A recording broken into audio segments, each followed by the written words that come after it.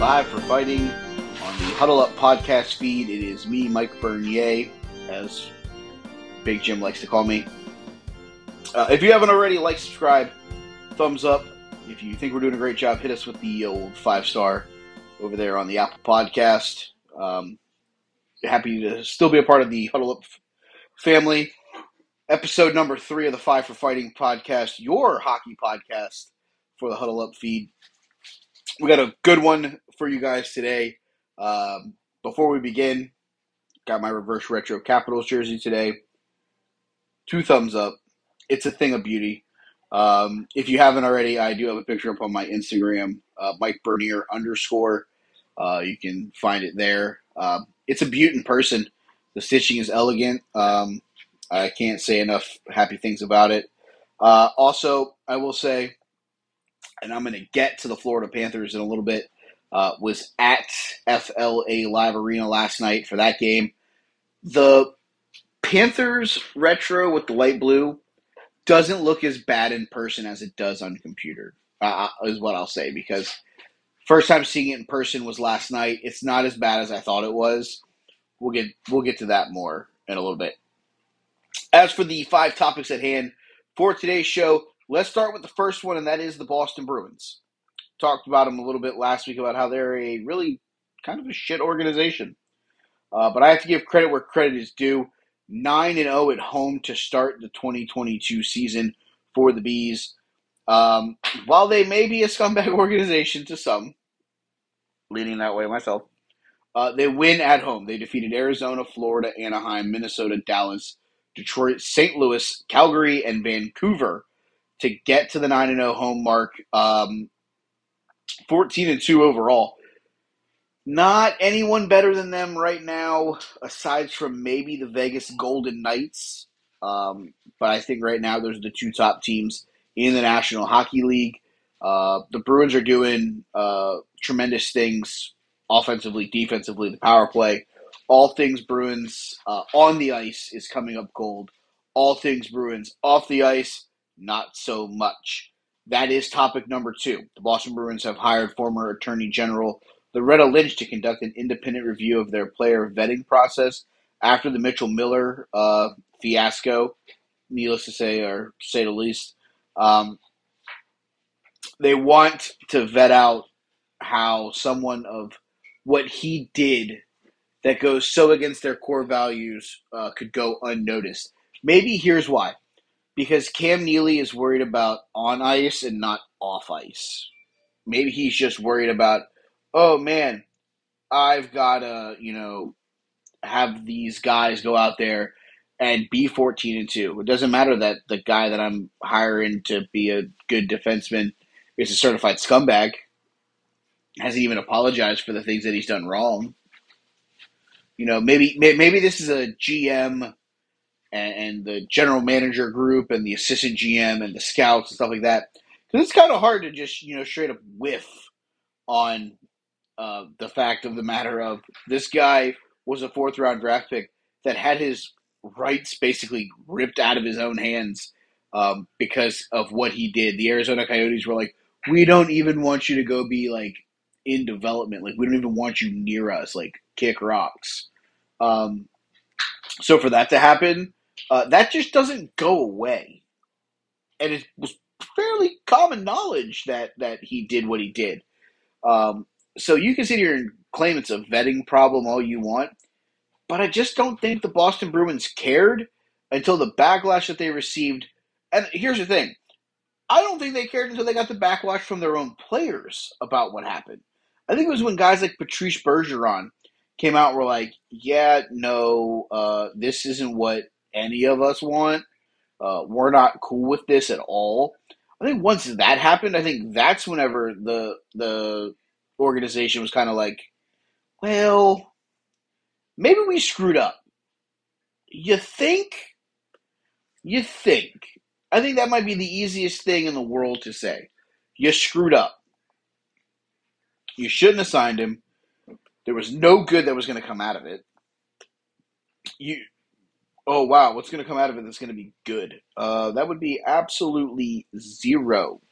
There was no way that you were going to sit here and try to tell me that anything good was going to come out of this signing.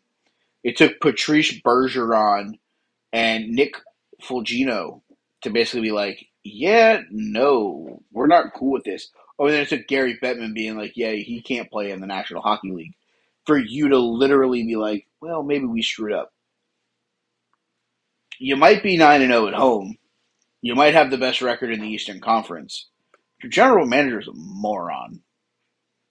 The Columbus Blue Jackets lost Patrick Laine for 3 to 4 weeks with a sprained ankle. Um, they cannot catch a break, the Columbus Blue Jackets. Laine's injury happened after a third period collision with teammate Cole Singler.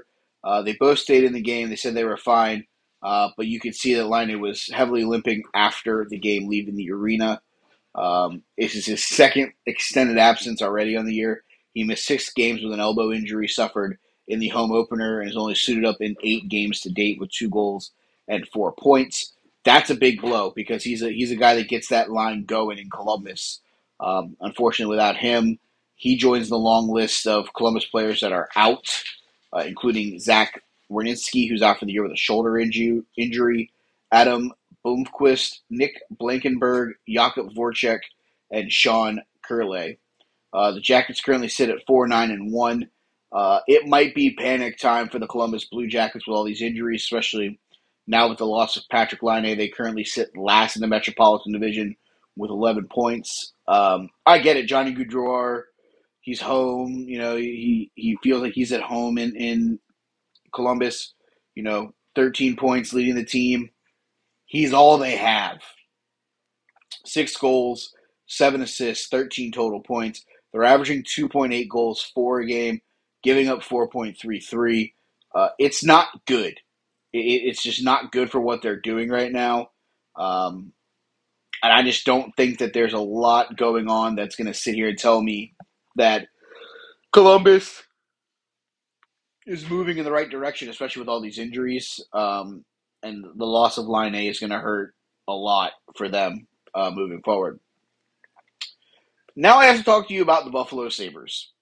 My question here, and I guess the fourth take is, has the bottom dropped out for the Buffalo Sabres?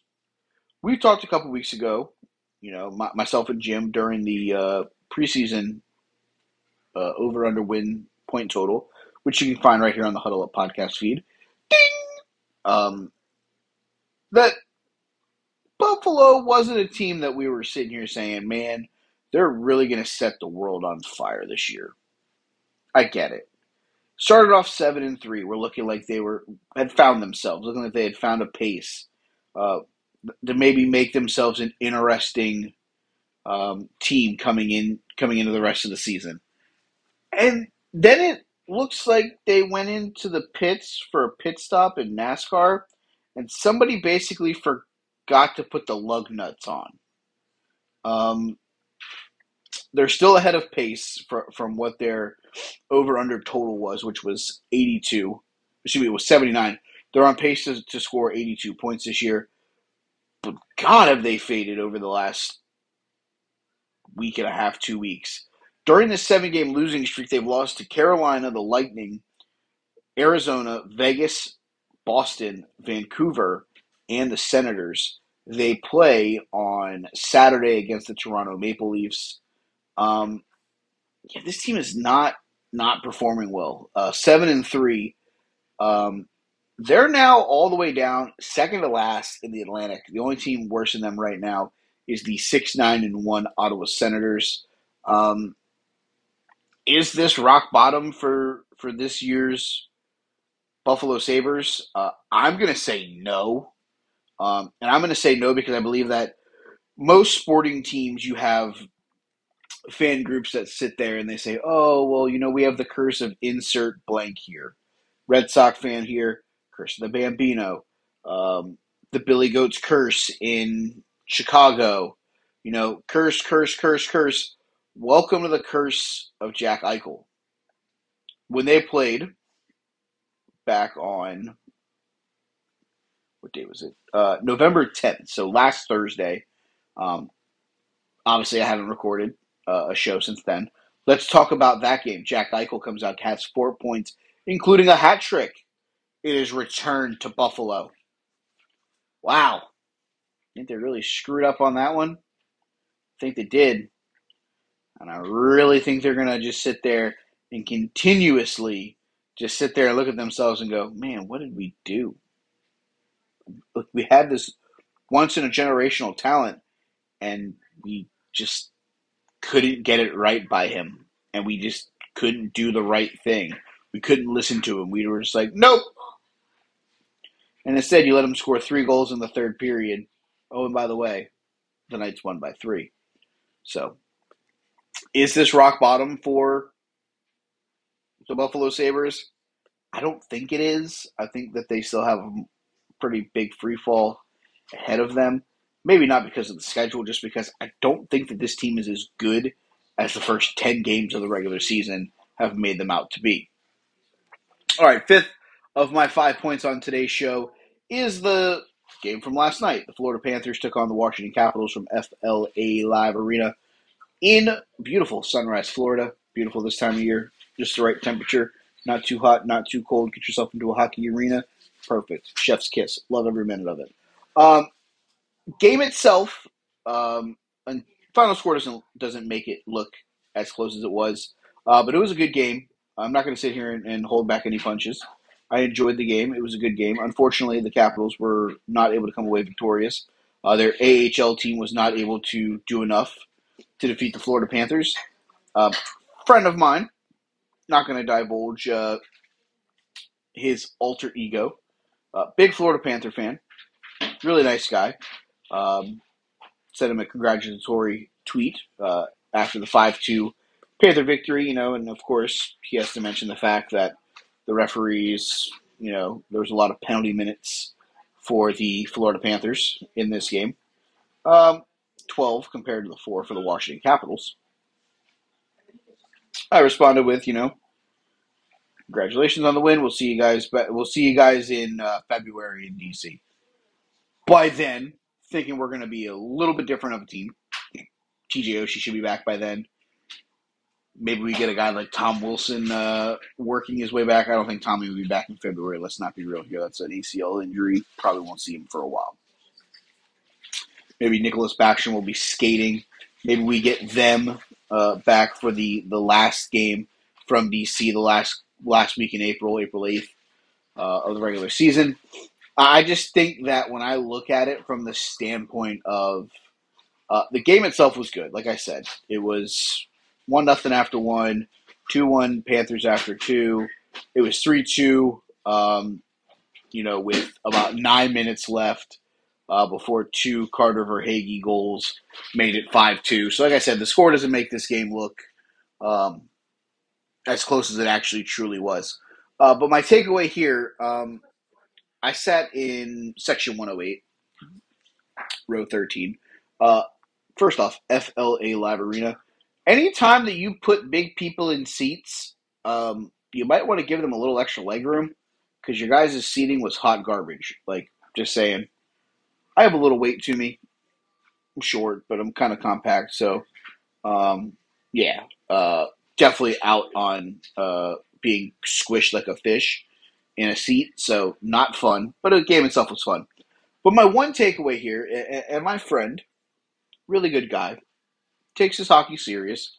I love it. I love having serious hockey fans down here in South Florida. It's not something that I see on a regular basis.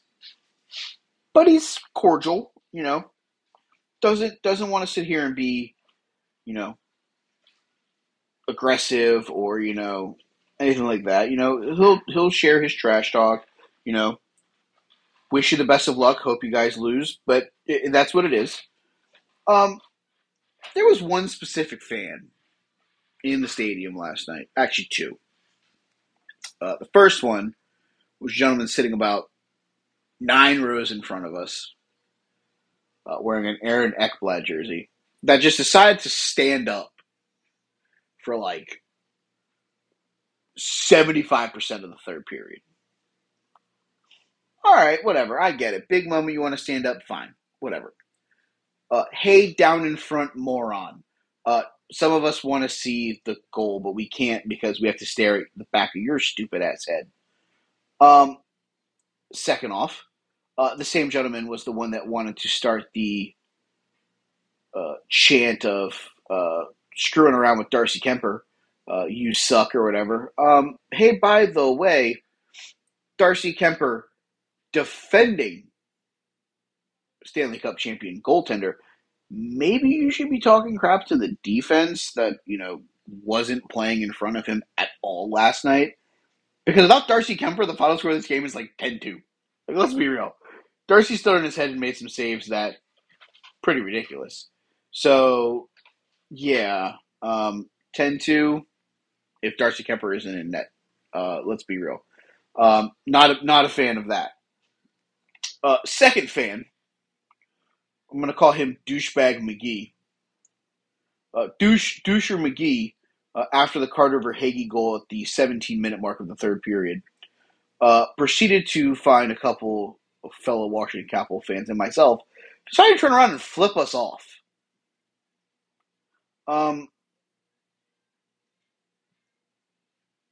Let's talk about this for a minute.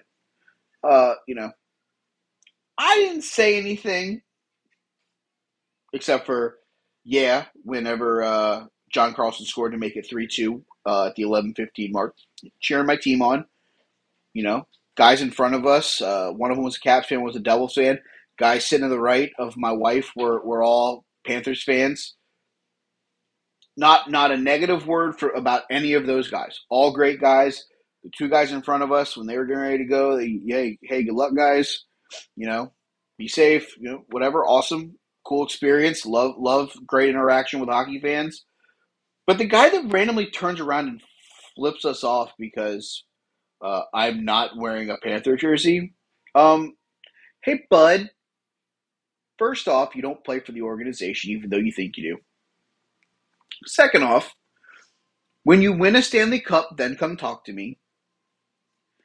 Until then, I live here. Just because I don't root for someone doesn't mean I'm just going to start turning around and flipping people off. Because here's the thing. You don't know me, I don't know you. Last time I checked, I thought we wanted more hockey fans. I thought we wanted to be inclusive to more hockey fans. Because that's not how you get people to come back to games. And of course, I sat in my seat for a while. My wife was the one that had to tell me, don't say anything. Because if she wasn't there, I probably would have told him to shove it up his ass too. Because at the end of the day, that's just not shit that's necessary. There's nothing productive that's going to come out of turning around and giving a random person the bird, basically telling them to go fuck themselves because they're in your arena. Didn't see your name on the side of it. God forbid, sir, let me leave now. It's a joke. Like I said, the guy that I'm friends with, huge hockey guy, but he's a cordial guy. Hey, I hope your team loses tonight. It's not like, hey, I hope you shit yourself. Like, it's not shit like that. So I don't know. Just weird things rub me the wrong way. Just because I'm not wearing a Florida Panther t-shirt doesn't mean that I don't like the Florida Panthers. I think they're a good team. I think they're the way that they've built that team. It's a way that teams that are struggling right now could model themselves after. It's going to suck for a year or two, but we have a shot of building things the right way. Let's go for it. Absolutely. I think that's exactly what they've done. Great goaltending. The guys that they've kept in place, it's worked. The trade for Matthew Tkachuk that cost him Jonathan Huberdeau. I think it cost him Huberdeau. I don't remember. My brain's fried. It's really late on a Wednesday night while I'm doing this. I just don't see the positive in the situation. The guys sitting to the right of us, they were cool as shit. Even the kids behind us, there was probably 8 to 10 of them, with their like anywhere between the ages of probably like 5 to 14, 15 with their parents. Even them, go Panthers, trying to get Stanley's attention. One kid said Washington sucks. And, and his dad just kind of like saw that I was wearing Cap stuff and was just like, it's not. And I was like, no, it's fine. This team is not good. He didn't hear me say that, but I literally, as the kid said, Washington sucks. I said, yeah, you ain't lying, because this team is not good right now. And I think that's because of injury.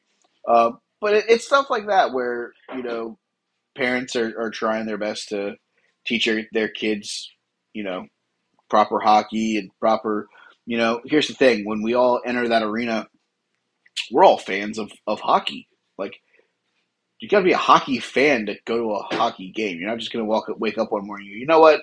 I want to go spend $80 on fucking hockey tickets because it looks like figure skating. No, like what? No, you go because you like the sport. I don't see the positives in belittling or antagonizing people just because they don't wear the same jersey that you do. I don't even think I would do that to football fans. I don't even think I do that. Red Sox Yankees. Like, I'm not walking like into Fenway and being like, "Hey, Yankee fan, fuck you," and flipping you off because the Red Sox scored a run. Like, I might say that to my best friend Craig because that's my best friend. But you don't, like, random person you don't know just walking up and just giving them the bird, like, "Hey, kick rocks." Like, wow, that's kind of brutal as fuck, dog. I don't know.